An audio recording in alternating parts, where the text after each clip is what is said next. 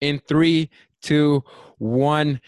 Thank you so much for listening to the Real Spicy Wow, I felt like I started that as if I'm ending it, but you are listening to the Real Spicy Podcast. My name is Gil Pedro. This week, actually, I've come to realize that I'm going in a pathway where I am a little bit more serious. I'm known as the comedic guy, the guy who takes everything as a joke, but I was like, let's spice it up a little bit, hence the name. And this week, I wanted to get a little bit more serious, talk about the one thing that is all over the media. And I'm like, well, let me give my 2 cents. I can't give my 2 cents because I'm not educated in that, and it's just adding more gas to the fire, I guess you can say. And it's not worth me giving my opinion if it's not going to be. If it's not going to bring any good. So instead of me giving you an opinion that has no substance to it, well, I brought the source. I brought someone who can give me a good answer, maybe some good opinions, and also not only from an education standpoint, but from a more personal standpoint as well. So I follow this today's guest. Her name is Kathy Chow. I follow her on social media. She is a traveling nurse. No, wait. She's a nurse who travels. So we kind of discussed that. We'll dive into that. Has an amazing social media presence. By the way, I'm kind of jealous of your social media and how beautiful it looks, especially your Instagram. Oh, thank So you. that's something that I've been looking at. I was like, okay, well, let me take notes on that because that picture looks really good. What filter did she use? And then recently she started a YouTube channel. We're going to dive into that as well. But this week, I really am really excited about this week's guest. So what's going on? How's everything going with you? Everything is good. I have been at home in Mhm. self-quarantine for the last 2 weeks. And yeah, it's actually been amazing. Okay, amazing. Oh, all right. So I first before we dive into the nitty gritty, I want to know your story. This podcast is about people's story and their struggles and their success. Um, First, you work as a nurse. You work at an ER nurse, and so you see a lot of things. You see things that most people should probably never see. Am I right? Yes. Yeah. So what made you become a nurse? Actually, better question. What made you go into the field of healthcare? I do want to rewind. I am an ICU nurse. Sorry. Oh, my bad. I'm sorry. No, yeah, no, chill. It's kind of like the ER, but like almost the opposite, but just like handling the sickest of the sick patients, but Okay. yeah.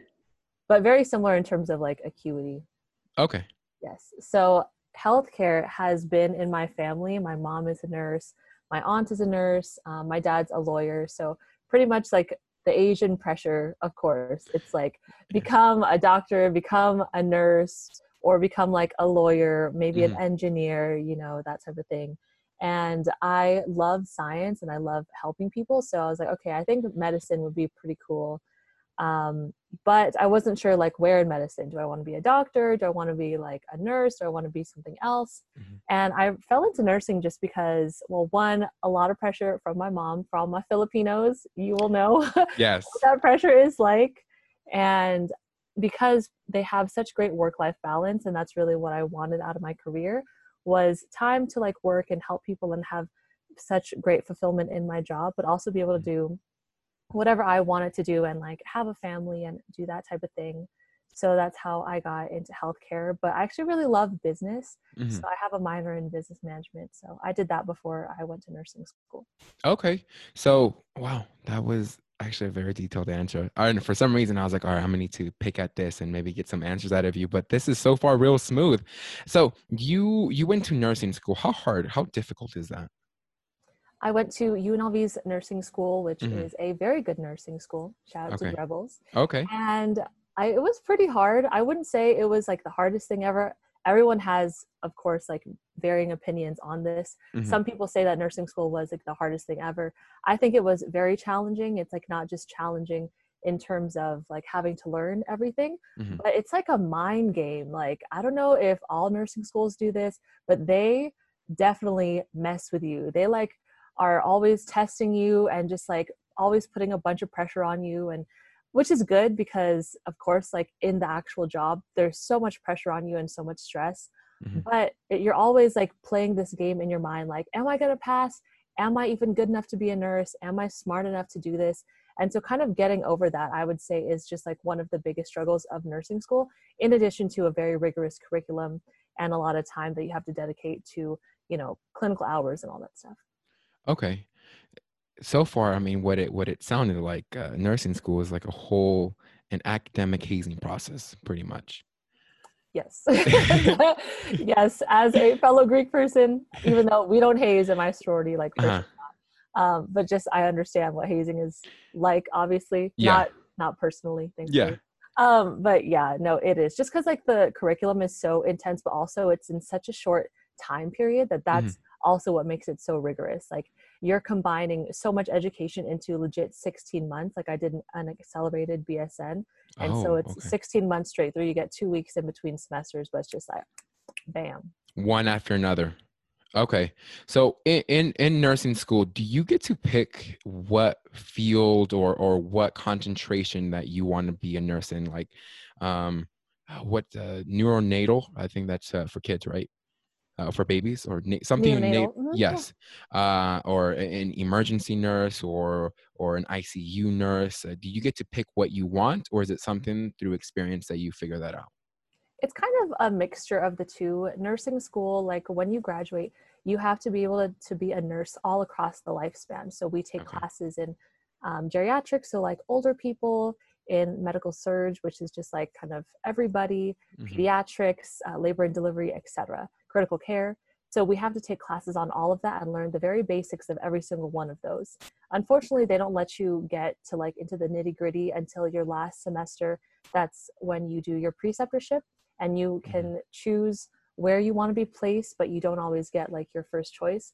They look at how well you do in clinicals and academically. Hmm. And if you've done really well, then you'll likely get your first choice.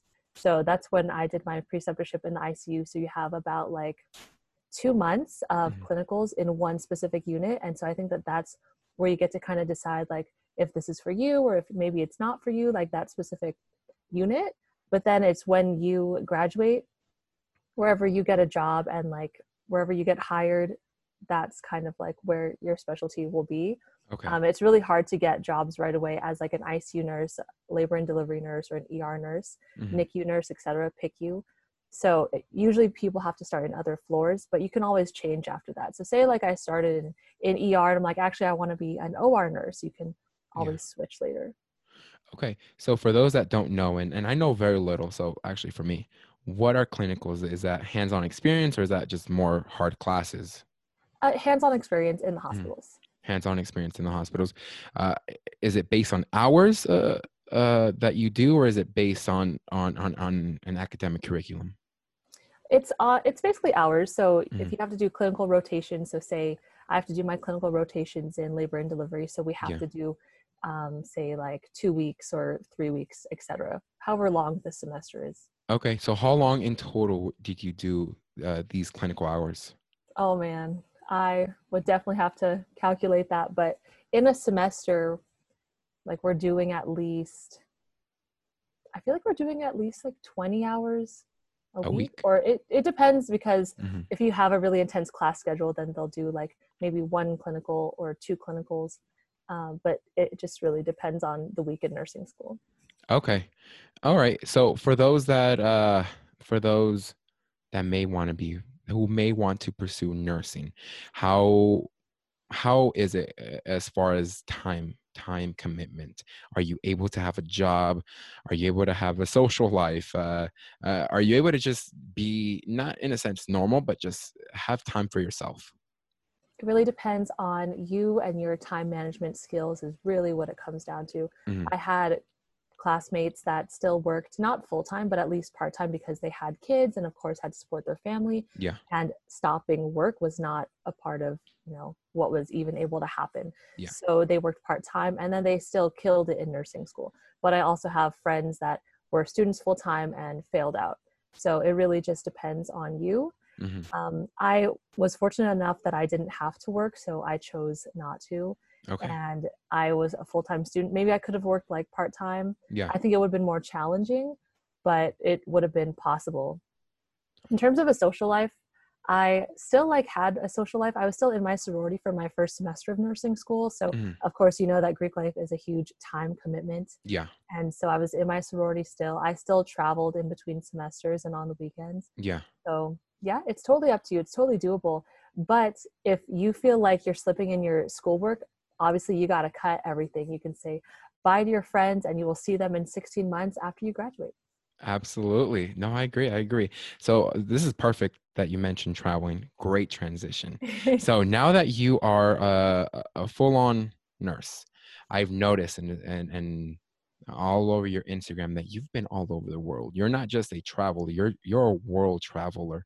So I want to talk about that. Some of your stories obviously from your travels, but the most important thing is um a question that I asked my first guest on the podcast. How many countries have you been to?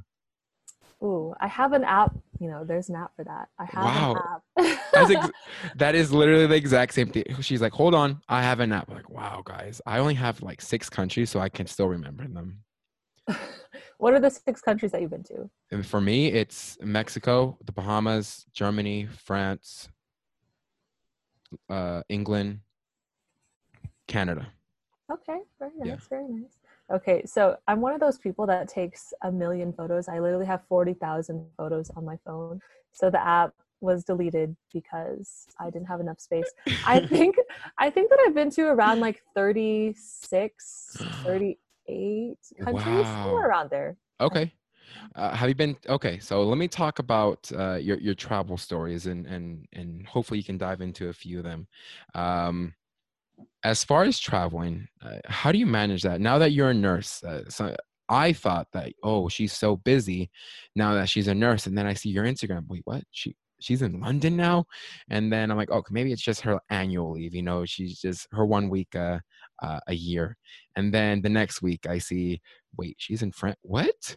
Oh, you know what? She must be taking like a 1 month vacation. And then I didn't realize, like, oh, Kathy travels every single or at least every other week outside of the country. I'm like, I didn't know this. I thought being a nurse was, it took a lot of your time, but I guess not. We kind of mentioned that in the beginning before we went live that being a nurse, you have a lot of time to do things. And what you do with your free time is travel. How is that possible? Is it based on the schedule or is it something that you request? It's a mixture of the two. With Mhm. nursing, it's super time consuming. Obviously, nursing school, like we just talked about, it's really intensive.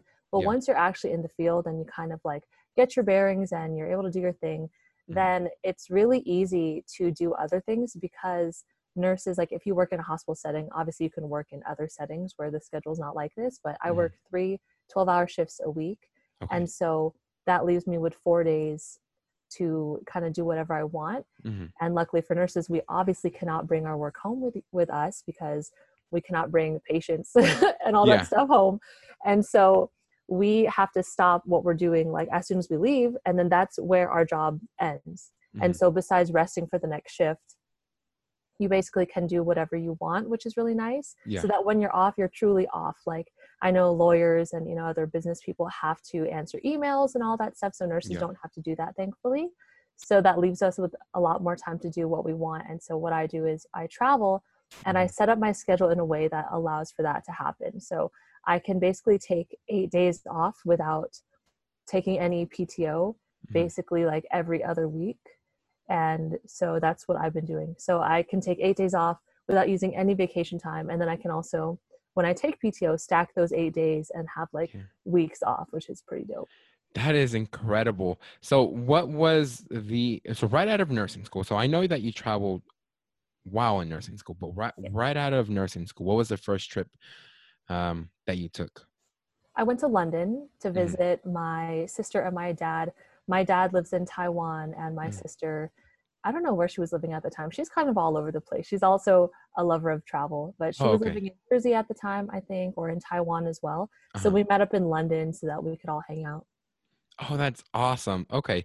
So now that okay, so that was your first trip outside, once you graduated nursing school. What about on the job? Do you remember that one? Oh, oh man, there's so many. I think it might have been Iceland. Iceland. Yeah. Okay. Iceland. So Have you been to more countries in Europe or Asia or? All over, honestly. Uh-huh. Just because Europe and Asia, I love visiting both of them. I've lived Hmm. in Thailand, I've lived in Spain, and my dad lives in Taiwan, but my sister lives in London. So Yeah. I'm really just like going back and forth between the two. And of course, like in Asia, everything is so close together that Yeah. you could just like country hop super easily. And same in Europe, everything is literally like just like a train ride away. So Hmm. it allows you to visit so many countries in both of those continents. Ah, okay.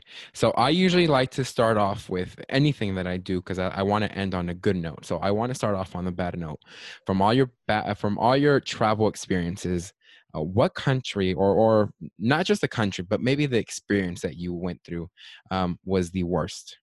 Ooh, this is so easy to answer, which is Uh, really sad. uh-huh. But Cambodia, which, if you're a lover of Cambodia, I'm so sorry. Uh-huh. But this is just my personal experience. I Yeah. went to Cambodia because I wanted to see Angkor Wat, get my Laura Croft Tomb Raider vibes on.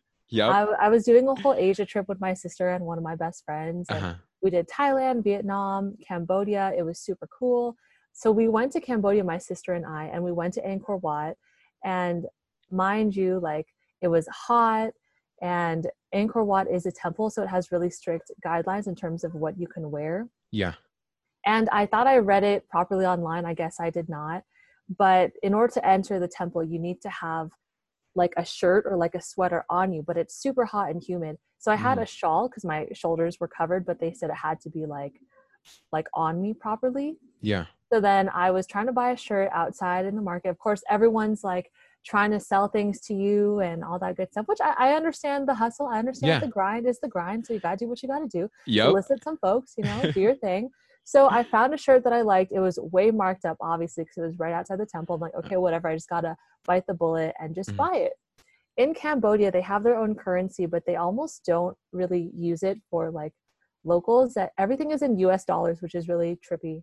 But since I was in Asia for like 3 weeks, I didn't want to pull out a bunch of USD. So I Yeah. had like a mixture of currency. I had Vietnamese money, Thai money, American money, like euros. I don't even know what I had. And Yeah. so when I was buying this shirt, I was trying to count up my money to see how much I could give this person because I didn't have enough USD. So she was like, oh, I'll just take like a hodgepodge of money. I'm like, okay, cool. So I'm trying to count it. And she takes the money out of my hands, all of my freaking money, Uh-huh. and then starts to count it herself. And she's like, oh, I'll take this. I'm like, excuse me? No, the fuck you will not. The fuck? You just took my fucking money out of my hands. What just happened?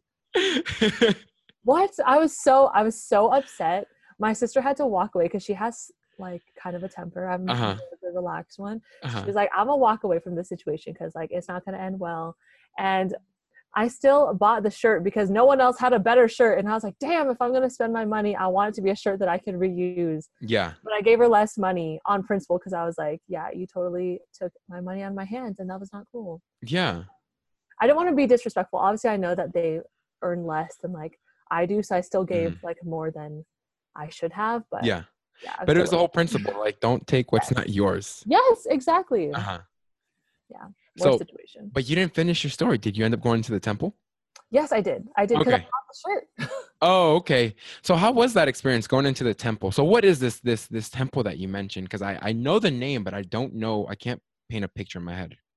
So Angkor Wat is comprised of like a couple different like temples all in one like huge compound, Hmm. and it's made out of like stone or like I don't know, these really cool rocks, and they're in these formations just like in the Tomb Raider. Like Yeah. it has like a bunch of like vines and stuff growing on the outside. Like it's really cool and really beautiful.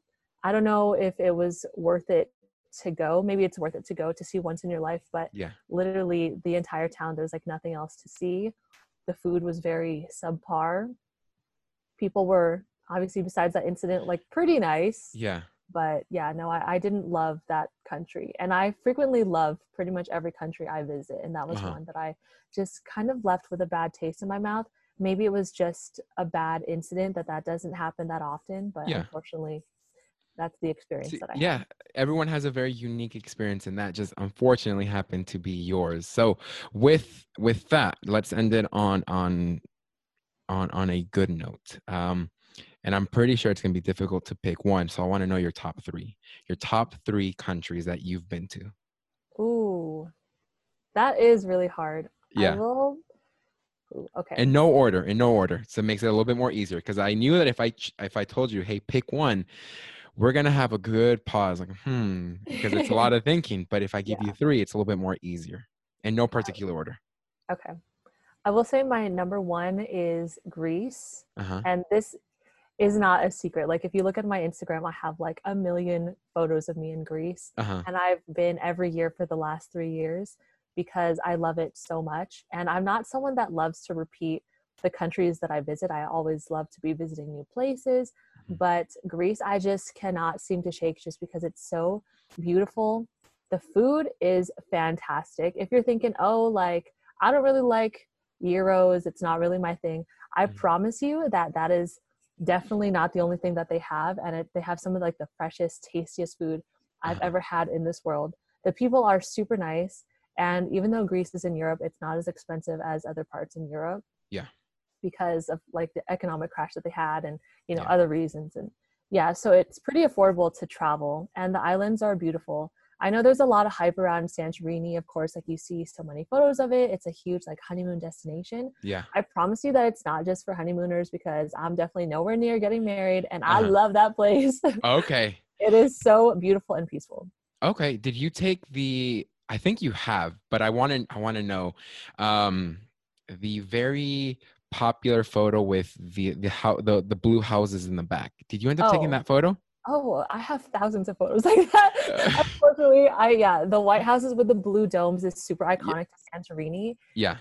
Yeah, it's really hard to get those shots, but the key is to go early and yeah, go early, don't slack. Why why are they so hard? Is it because is there a lot of people there or is It's it a just lot of people. So there's like the really iconic spots. There's only like a couple places where you can see all of Santorini. So of yeah. course everyone is flooding those areas and there's Mhm. literally an entire line that you have to wait in order to take those photos. So Uh-huh. if you go early before the cruise ships dock, Yeah. then I'd say that's a pretty safe bet because there's a bunch of like cruise tourists that visit and they Mhm. come like in like huge hordes. Oh So yeah. of course it's hard to take photos once those people are released. Okay.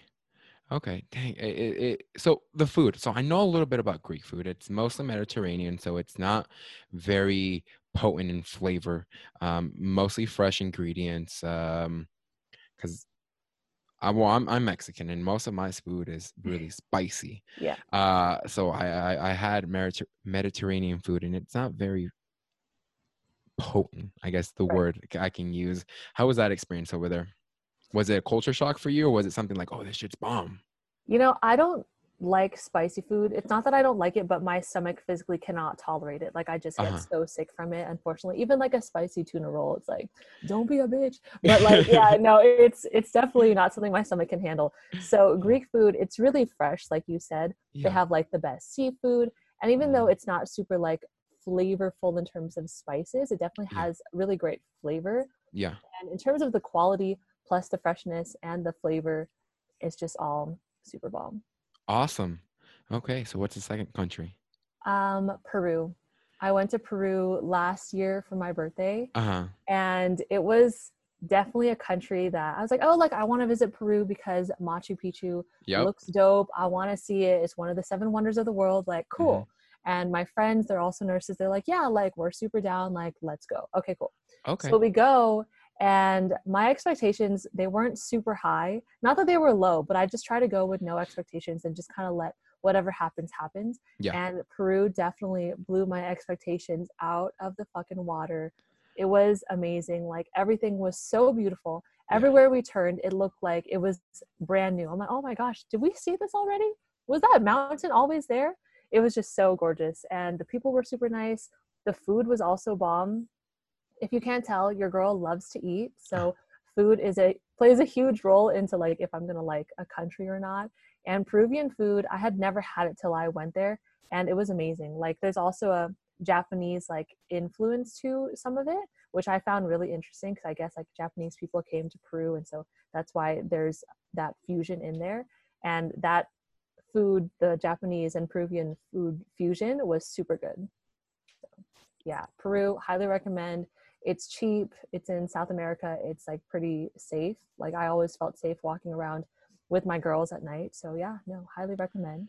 Okay, so there's that experience. But what about how do I say this? What about the Machu Picchu? How is that? Because it's not just like a 1 day thing. It's a couple days to get down there. Is it up there or down there? Is it high elevated? When people Uh, say, "Let's go to Machu Picchu," do they I think it's say, up. "Let's"? It's up. Okay. Yes, I think it's up. How was that? Honestly, there's a couple ways you can do Machu Picchu. You can do like the trek that is like a couple days and you like walk to Machu Picchu and like go up it and like do that whole trail. You can also just do like a day pass and just like visit for that day and then like hike once you're at Machu Picchu. So that's what we did, me and my friends, because we Mhm. were kind of hard pressed on time and we wanted to see several different parts of the country. So that's what we did. And so we just went for the day. And it was pretty dope. We hired a like what is that, a guide. We Mhm. hired a guide, so he was telling us about the history about Machu Picchu and how it was formed and what every area of Machu Picchu, like what it was before, which was really cool. If you ask me now, I don't remember any of it, but it was really nice to learn in that moment. Yeah. And yeah, no, it was cool. But Peru has some really intense elevation. It's like at a much higher elevation than most parts of the states. So Mhm. me and my friends got absolutely wrecked by the elevation. Like we got, I don't know what that's called. I forget what it's called. Altitude sickness. Haha. Altitude. Really? Yeah. Okay. So with altitude sickness, so I've seen a video of this, especially people who go on these expeditions. Um, Oxygen tanks. Is that a thing? Like I know there's a couple cities on the way there, or a couple pueblos, where they have oxygen tanks and people are next to those oxygen tanks sucking in air. Is that a thing, or is that just the YouTube video that I happen to see? No, that's 100% a thing. I know at my hotel that we were at, they had that if it was like an emergency. But Hmm. what they gave to all of us is like this coca tea. It's like with the coca like leaves and all that stuff. Yeah, And that is supposed to help with altitude sickness. It helps like your body adjust somehow. And if it gets really bad, then they'll give you some supplemental oxygen that you can pay for. It's very cheap. yeah. But yeah, sometimes when obviously your body's acclimating to that high elevation that your body needs that supplemental oxygen, but I didn't see it. Like no one was lugging around an oxygen tank, but I think that with some tours, they probably had it like close by if someone was in distress. Okay. Wow. That's good to know, because sometimes you can't believe everything you see on the internet, Yeah. and I think that's one of the one trips that I always talk about, and I personally haven't been to it. So far out of the countries you mentioned, Peru and Machu Picchu is probably one of the ones that I would personally want to go. Hence why I have a little bit more interest. I was like, okay, so tell me about that. Tell me about this, because when I do have that opportunity to go, I want to be prepared. How was that hike though? Did it take more than? Obviously, it took more than a day, but how was it? Was it rigorous on your body? It was actually just a day, like it was a couple hours because you Oh, just like really? hike through it. Yeah. So Oh, we okay. we take the bus up because we were those, those bitches that were like, I'm gonna take the bus to Oh, Machu okay. Picchu, drop me off at the bottom, and then I'm gonna Yeah, walk up and through. So it was yeah, a couple of hours to explore all of it. But if you do the trek, which I hear is such an amazing experience, if you have more time available yeah. to you, then you like hike for a couple of days. And I hear it's quite rigorous, but you're like camping and you have really good food and you like meet new people. So if you have That's what I. time, do it. Okay, see, that's the part that I didn't know. I didn't know that a bus was able to take you, or a vehicle was able to take you a little bit more closer. All the stories that I hear or watch or even read have been they take it's a few days to get there. Hence why I was always hesitant about it. So I think from you, it's the first time that I have ever heard that it's just a day or a few hours, because every story since the start has always been a few days. So actually now I'm even more interested to go because of that. So thank you. Yeah, for sure, for sure. So what is the third country? New Zealand. I went on this trip with my little bro. Uh-huh. Brandon, where you at? And it was amazing. Like we went in November. We were in Australia and New Zealand for 3 weeks. Yeah. And this trip was fantastic. But we went to New Zealand and it was one of the most beautiful countries I've ever been to. It's naturally just gorgeous. The air is super fresh. we spent a lot of time in Queenstown and did a bunch of adventurous stuff because it's the adrenaline capital of the world. So we did skydiving, bungee jumping. We did like this thing where you're like swinging over a canyon. I don't know, something crazy. And I don't love heights. I mean, I don't hate it, but I don't love it. So this was definitely a little bit out of my comfort zone. But it was one of those trips where I'm like, you know what? If you're going to do it, like just fucking do it. And Yeah. it was just one of the best decisions of my life. Oh, that's awesome. Did you go to a cricket game? No, I don't think they had any. I don't know if it was like that season. Oh, okay. So I know a little bit. I think I only know the stereotypes of it. So is it a lot like Australia in a sense of a lot of marsupials, a lot of like interesting animals? No. No. Australia has like the crazy spiders, which I never saw any of that. Yeah. You see a lot of stuff on YouTube that Australia has like really crazy animals and bugs, which they for sure do. Yeah. But they're like in the outback. They're not in the big cities, and that's where we stayed. We were like in Melbourne and Sydney. Yeah. So that's not very like commonplace unless you're literally in like the outback or like the countryside. So Got it. people think that if you pull up to Australia, that as soon as you step off the plane, a spider's gonna land on you, or like something's gonna come out the toilet or something. Yeah. It's really not like that. It's much safer if you stick to the big cities. Yeah. But New Zealand was more peaceful. They have a lot less people. The cities that are big are not that big. Maybe Auckland in the North Island is big, but in the South Island, it's like a more chill, relaxed vibe. And they have more sheep than people. Whereas Australia, it's not the case. Oh, okay. So this is more of my ignorant stereotypical side coming out. Did you get to witness in person the haka? The haka dance? Oh, I didn't know they had that there in New That's the Zealand. the New Zealand, they're the ones that are known for performing the haka. Oh, okay. That's the okay, so I guess not. But the reason I knew is because it's every time a New Zealand sports team plays, they always do it. Yes. Because Yeah. the original people that were in New Zealand, Yes. the Maori, I think, Maori people. I think so. Yes. I Yeah. am not too educated on that, but I do know I would love to see that in person, and hence why I asked you, was like, did you get to see that? But it's not that they do it every day randomly. I know they do that like at Like very weddings. ceremonial, yeah. Yeah, very ceremonial. Weddings, funerals, obviously before something serious like a sports game. But that's why I mentioned that. No, Dang, I wish that would have been cool. I did have Maori food and it was uh, bomb. how is that? What's the profile on that? It's basically like very like Polynesian, very like has flavors that are like fresh ingredients, but also have kind of like that island flavor because New Zealand is an island and they're in like very close to like Fiji, not very close. I'm not really good at geography, but Yeah. in that general area, Yeah. like Polynesian vibe, kind of like Hawaii, but like a little bit different. So like that island flavor. So lots Oh, of like fish, lots of, stuff like that. okay. Dang. So that, I mean, so far those three countries that you mentioned, they seem really interesting. So thank you for sharing. I do appreciate like you on that. But there is something that I mentioned in the beginning. A traveling nurse. I kept messing that up. A traveling nurse. I'm like, no, no. So you got to let me know what that is, because a lot of people who don't know any much about the medical field, they're like, oh, I might want to be a traveling nurse, and then they see maybe the social media aspect of it, like they get to go to different countries, and that's what I thought a traveling nurse. So this whole time seeing your social media, I'm like, yo, Kathy's a traveling nurse too. And then you explained to me, not really. Can you go into detail about that? Yeah, for Yeah. sure. So I get this question in my Instagram a lot, like always in my DMs. It's like, oh, like what company do you work for? I want to be a traveling nurse.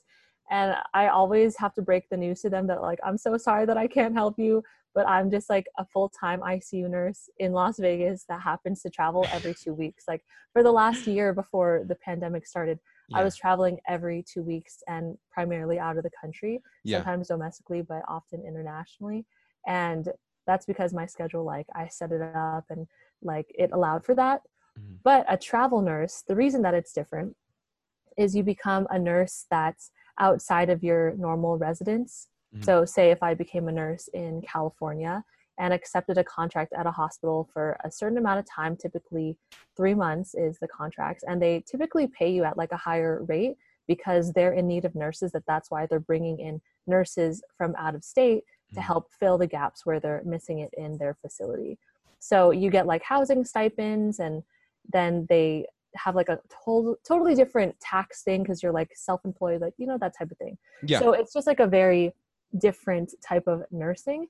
But the beauty of travel nursing is you accept the 3-month assignment, and you're kind of at the mercy of the hospital for those 3 months or however long your contract is. Mm-hmm. But it's up to you to decide when your next contract is. So if you want to take 2 months off, 6 months off, depending on your financial stability and how much you have saved, and Yeah. what that looks like for you, you can totally do that, which is really cool.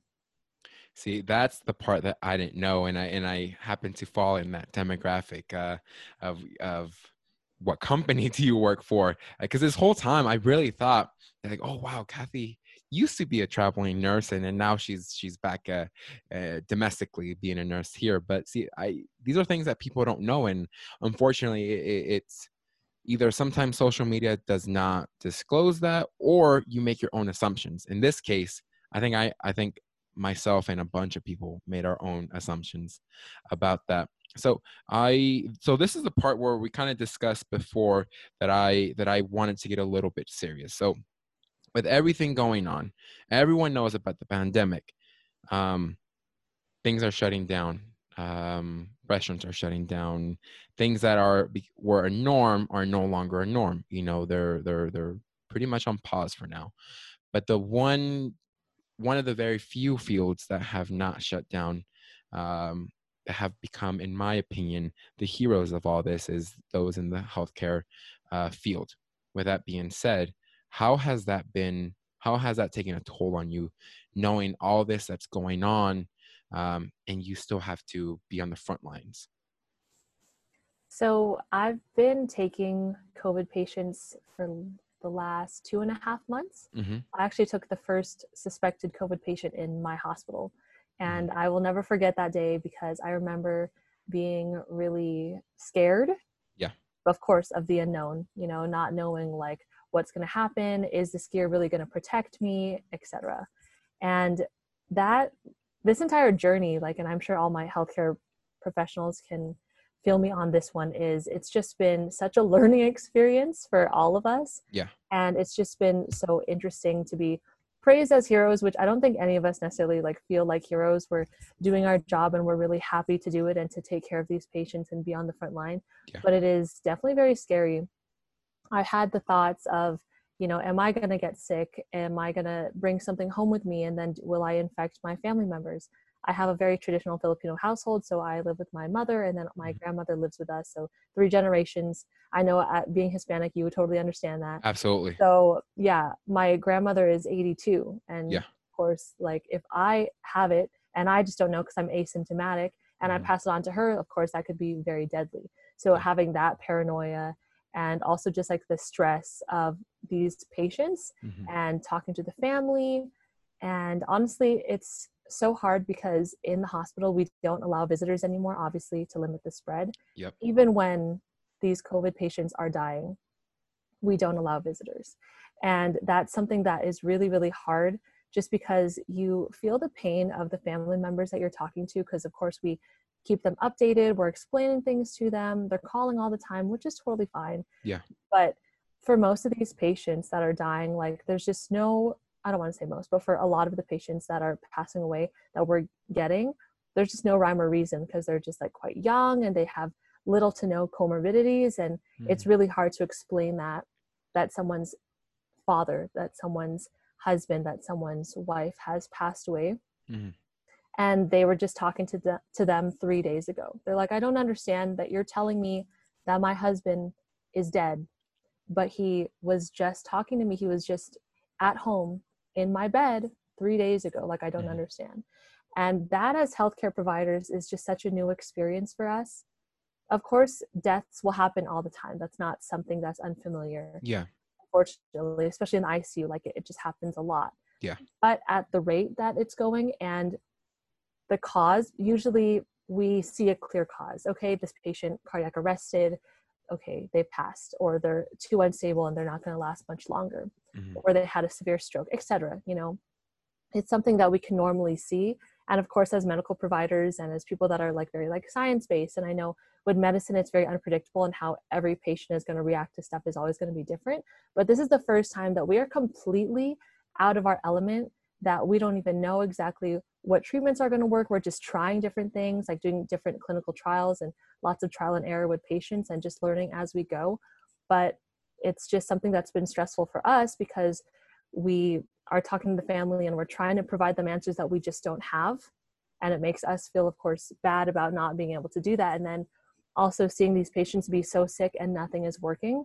And then you feel like what you're doing is kind of for nothing. And then you just feel powerless. It's like, how can I be doing all of these things and then nothing is working to get this patient better? Am I doing my job properly? So then you just start asking yourself these questions. And then, of course, as someone that is so used to providing care and then seeing results, it's kind of hard, like a hard pill to swallow. Yeah. So it's definitely been such a journey, emotionally, mentally, physically, and then also just very tiring. I've never been this tired at work before. And if you follow me on IG, you know that I am such a workaholic. Like, I worked 9 days in a row straight, 9 12-hour shifts in March. And it was okay. But I used to be able to work OT like it was nothing. And now I can do my 3 days and then that's it, just because of all the precautions we have to take, all the gear we have to wear. It's like really hard on like my back, and I'm just so mentally exhausted and just physically exhausted from this entire thing. Yeah. And I take like a million showers a day just because, of course, like I want to make sure that I'm clean and safe. And I ended up contracting COVID-19 myself. And so that's why I've been at home for the last 2 weeks. That's why I said it was amazing, because it's nice to not be at work. Yeah. But of course, being sick with COVID is not an ideal situation. Yeah. So I've really experienced like the full spectrum of this entire pandemic. It's been Absolutely. Yeah. You've been a witness from the outside in, and now, unfortunately, you are from the outside, no, from the inside out. So with all that, you mentioned a word that stuck to me. You're asystematic. Hopefully I pronounced that correct. What does that mean? It just means no symptoms. Like, you're just not exhibiting symptoms. Okay. So when you were officially diagnosed with it, were you experiencing symptoms, or was it something that just came as a surprise to you? Kind of both. I felt like I was getting sick, but I wasn't really sure what it was. And then I was working. Then while I was working, my symptoms started to increase. So I started getting feverish, body aches while I was at work. Me and my friend, we like mess around at work, and like I like grabbed her by the arms. She's like, "You feel really hot." I'm like, "Really?" And she's like, "Yeah, like you feel like you might be having a fever." I'm like, "Oh shit, okay." So then as the night progressed, my temperature started to rise even more. My body ache started to worsen, and I just felt like really like weak. And I'm like, "Oh my gosh, this is not normal. This is like kind of strange." So I need to go to employee health and get this checked out. So I went down in the morning because I work night shift. So I went in the morning after my shift was over. I was like, I'm not going to leave the shift. I want to finish it out. Yeah. I just, of course, wore a mask, kept my distance from my coworkers and all that stuff.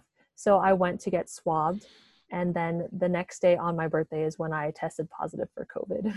So on your birthday, again, this is the humor in me coming out. As your birthday present, you were diagnosed. Okay. See, I'm telling you, I try to make the best out of every situation, but I was like, I don't know. That's my way of coping through things is through humor. And I would always say, because of that, that's why I'm not invited at funerals anymore. And people were like, "That's really dark." I was like, "Okay, I'll stop saying things like that." But no, that's not necessarily, what's the word that I'm trying to use? Because it's not really an incredible story, but that's a very fascinating story that you went through all this. So you mentioned about wearing masks and robes. Has that been something? So I've been in the hospital multiple times for family members, and usually when they exhibit some sort of disease that may be spreadable through contact or even airborne, you wear like a mask, and then from what I've seen, they just like put over a gown, and it just like it lays on you. Not really, it does, you don't tie it or anything. Now I've noticed pictures of people like the mask, the multiple gowns in the front, one in the back, and then you tie it. I think things are getting more stricter. But besides the gowns and the mask, what are other things that you've noticed, and maybe not necessarily where you work at, but just as a whole, that the industry is now doing? So exactly what you said, that if anyone has some kind of like disease or like infection, that we will protect ourselves as well as the visitors that come to visit with a gown, a mask, etc. Hmm. And depending on what they have, people are normally like pretty relaxed about it. I'm definitely guilty of that. If they're like, oh, they have MRSA of the nares, I'm like, okay, that's whatever. That's so commonplace. I'm not going to wear a full gown for that. That's like too extra. But of course, now this virus is just so unpredictable and we have to take more enhanced precautions. So of course you're seeing the gowns. Some people have the full on like a bunny suit that kind of like comes up to your neck and you can zip up, which I Yeah. wish that we had. I was tempted to buy my own off eBay, Uh-huh. but I was like, I think that's too much. Yeah. Um, I have a full video on my YouTube channel that Yeah. goes into the details of a day in the life of an ICU nurse and Hmm. actually show all the precautions that I take in my hospital.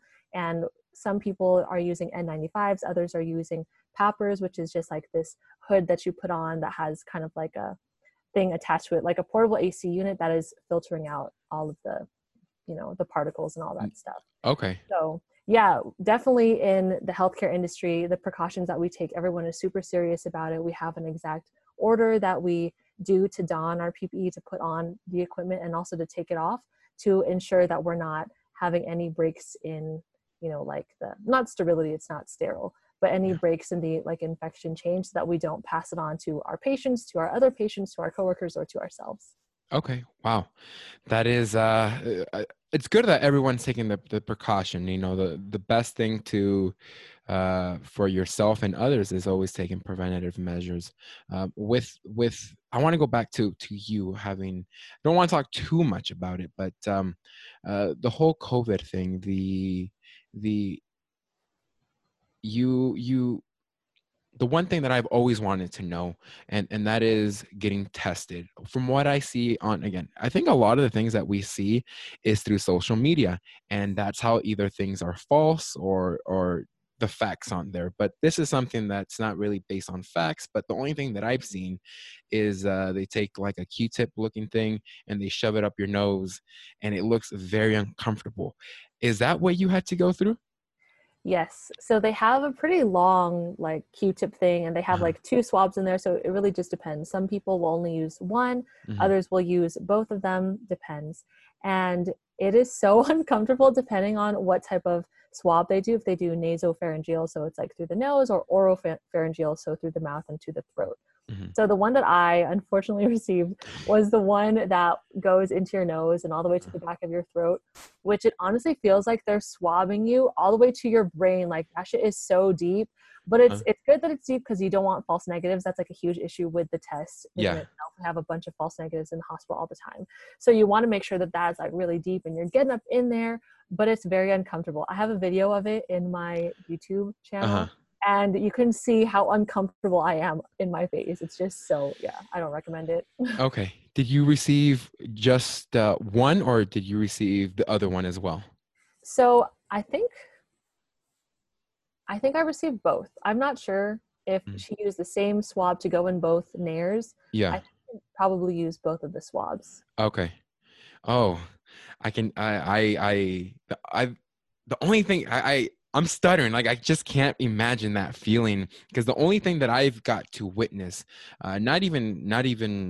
not personally, but I got to witness it within like a foot distance, is a a feeding tube through the nose or the nasal passage, and I can only imagine how uncomfortable that person felt.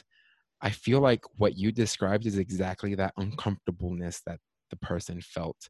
Um, so because now you got to experience this, now are you able to like, oh, that now I know what they're going through, because that shit sucks. Yeah, absolutely. I Uh-huh. know when I'm inserting NG tubes and Yeah. my fellow nurses, you know that we're pretty merciless, that Uh-huh. we're just like, we got to get it done. Like, let's go. You know, Yeah. you're usually hard pressed on time.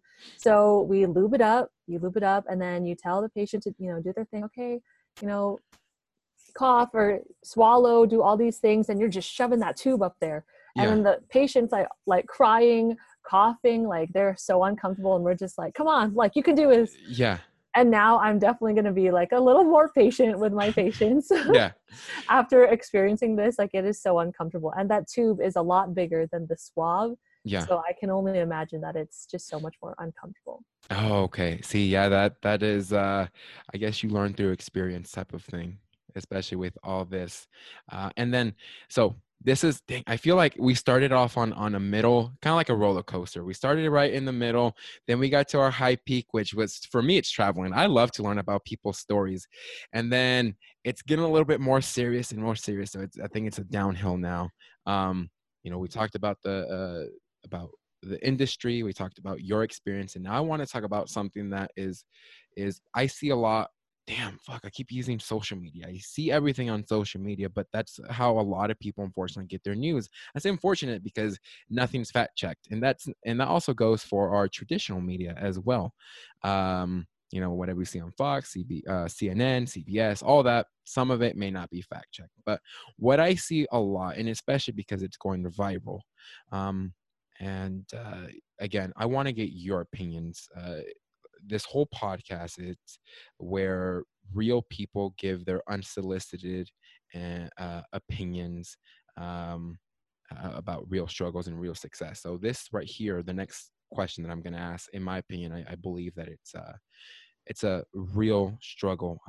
So what I see right now, especially in America, some comments are made by our political leaders that pretty much group an entire community, that community being the Asian community, at fault for this pandemic. I think at a time like this, I don't think we should be segregating one another. We shouldn't be putting down one another. I think we should all be united. But unfortunately, people take things into their own hands, and from what I see, the Asian community is the one who is right now in America struggling the most, as they've been the target of racial inequality, racial profiling, and even attacks, physical attacks, which is, again, maybe because I don't think I see black and white. I'm not the biggest fan of that word, but I see everyone being united, especially now.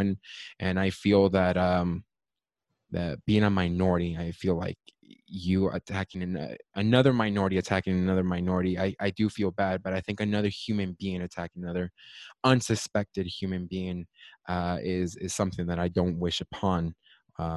Another, one of the biggest incidences was a man who makes a living off cans, and this is a story that I read from San Francisco. He makes a living off cans. He has a house, he has everything, but he makes his living off cans. He goes around the community and he picks up the cans.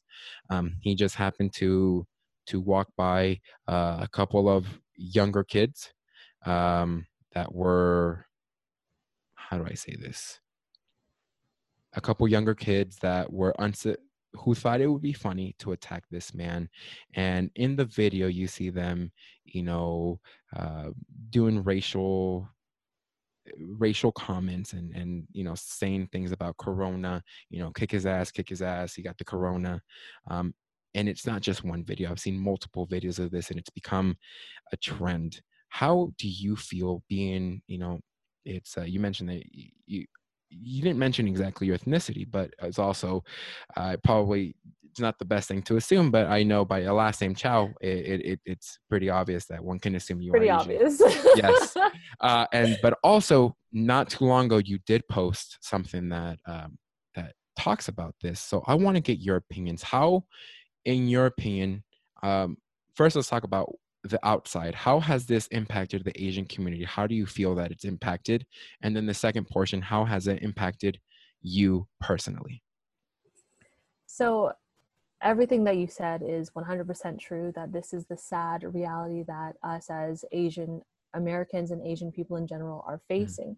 I was actually supposed to go to London in March, and my sister was telling me that just like a week before I was supposed to go there, there was a Singaporean college student that was there just visiting, and he was beat up so bad outside of Oxford Circus tube station, which is like one of the main and busiest subway stations in all of London that gets a lot of traffic. And people, or one person, I'm not quite sure, just like beat the crap out of him, and now he needs facial reconstructive surgery just because of how bad the trauma was to him. And he's not even Chinese, but people often assume that one person that's Asian is Chinese. That's not something that's new. That's something that's been happening. Yeah. People don't know that there are different countries in Asia and Yeah. don't know the differences, which I understand. But yeah, so from an outside perspective for Asian people in general, it's just been very, very interesting, just because there's been so many assaults, like people being killed over this. Like, I think there was a story about babies being shot literally just because they're Asian. And yeah, I don't even know what to say really, just about how terrible it is that people will think these things, that just because you're Asian, even if you've never even been to China, which is kind of irrelevant, even if you've been to China, that doesn't mean that you have the virus or that you're spreading the virus. People truly believe that just by being Asian, that you are inherently a disease carrier, that you are the one to blame for coronavirus, that this is your fault, your people's fault, and saying things like, you guys did this, like, get away from me. Refusing care for people. I know that that's been a thing. If you're Asian, they'll refuse you in restaurants to get like an apartment. My friend was shopping for apartments, and they were like, you need to leave right now. You can't be here. So stuff like that has just been happening. And it's just wild to me that in 2020, people will still believe these really ridiculous things and harbor so much hatred and discrimination and all those things that they feel in their heart.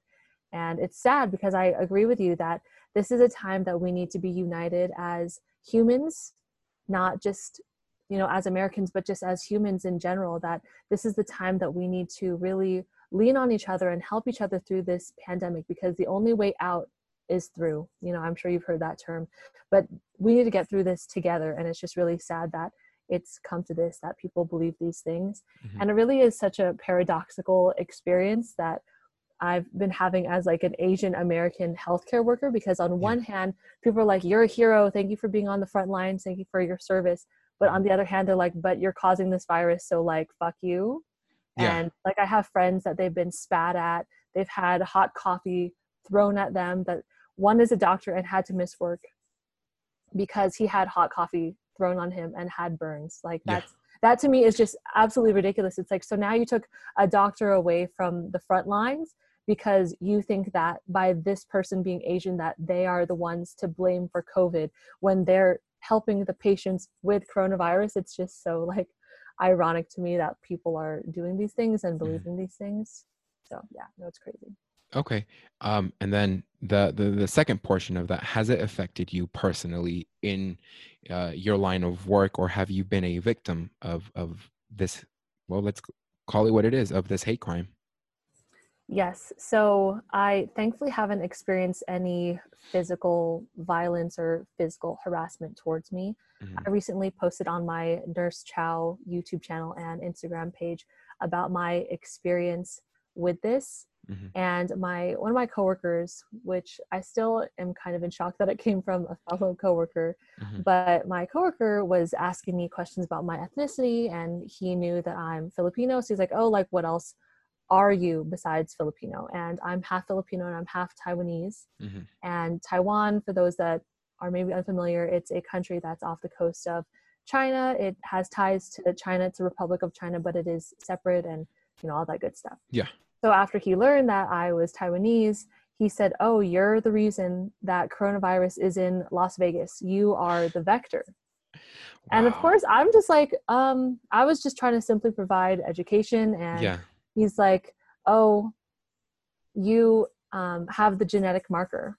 And what did he say? He said, I heard that you have the genetic marker and it's already within you. And I'm just like, what? That doesn't even make sense. Like, you're a nurse that studied microbiology, epidemiology, and like virus transmission, that you should understand that that's not how viruses work. Yeah. And me being Asian, like me being Chinese or me being Taiwanese, even though I live in America and haven't even been to China in 10 years, you're saying that, okay, Kathy Chow, like she's going to come to Las Vegas and like 27 years ago, they implanted this in me, or they're like, okay, it's just going to go off in 2020 and she's just going to spread it. Like that is just so wild. Like that doesn't even make sense. And Yeah. he said this in front of others at the nurses station and truly like believes it. And I was just really surprised that someone that's supposed to be well educated can believe these crazy things. And especially as nurses, Yeah. as healthcare providers, we provide care to every single race, every single gender, every single sexual orientation, everybody. Like we do not discriminate. And as someone that's supposed to take care of these patients, and like you took an oath to help and serve others, that you feel this way about someone that is trying to serve others with you, that it was just super hurtful. I was just really taken aback and yeah, just really surprised. And living in Las Vegas, like Vegas is such a diverse city. It's a big city. It's not like a small town where you would think that these things would happen. It's super close to home. Like it's happening more than you think, and it's Yeah. closer than you think. Absolutely. Yeah, like I said, this episode was going to be one of my more serious episodes, but it's something that needs to be talked about, something that I don't hear about. I do hear about the amount of people dying, and I hear all the negativity about the virus, but I don't really hear about the negativity of those that are being affected, who aren't necessarily being affected by the virus itself, but simply by being Asian, or being at the wrong place at the wrong time. I don't think that anybody in this world, regardless of how you look and where you come from, should be assaulted unsuspectedly, especially unsuspectedly. You got younger kids who are assaulting older, like I mean much older, people, senior citizens. And I don't think that's something that should be a norm, or I don't find that humorous. I don't know. Maybe my style of humor is old school, but that is something that younger kids nowadays think it's hilarious. I'm like, I think if you put yourself in them shoes, what if they did that to your grandma? Is that funny?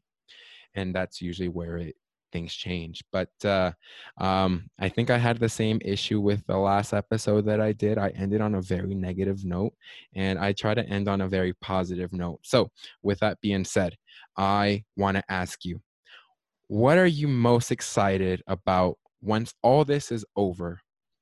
What are you most excited to do once again? Of course, you know what the answer would be? Mm-hmm. Travel. Yes. What is so we don't know the date when everything will go back to normal, but what would be the next country that you have your eyes set on? Oh man, I was supposed to go to Costa Rica for my birthday, Mm-hmm. but I think Costa Rica, it's a little bit too easy. Like it's pretty close to America. So I want Okay. to go somewhere a little bit further. I wanted to spend my summer in Europe. I was supposed to go to Portugal and Ibiza.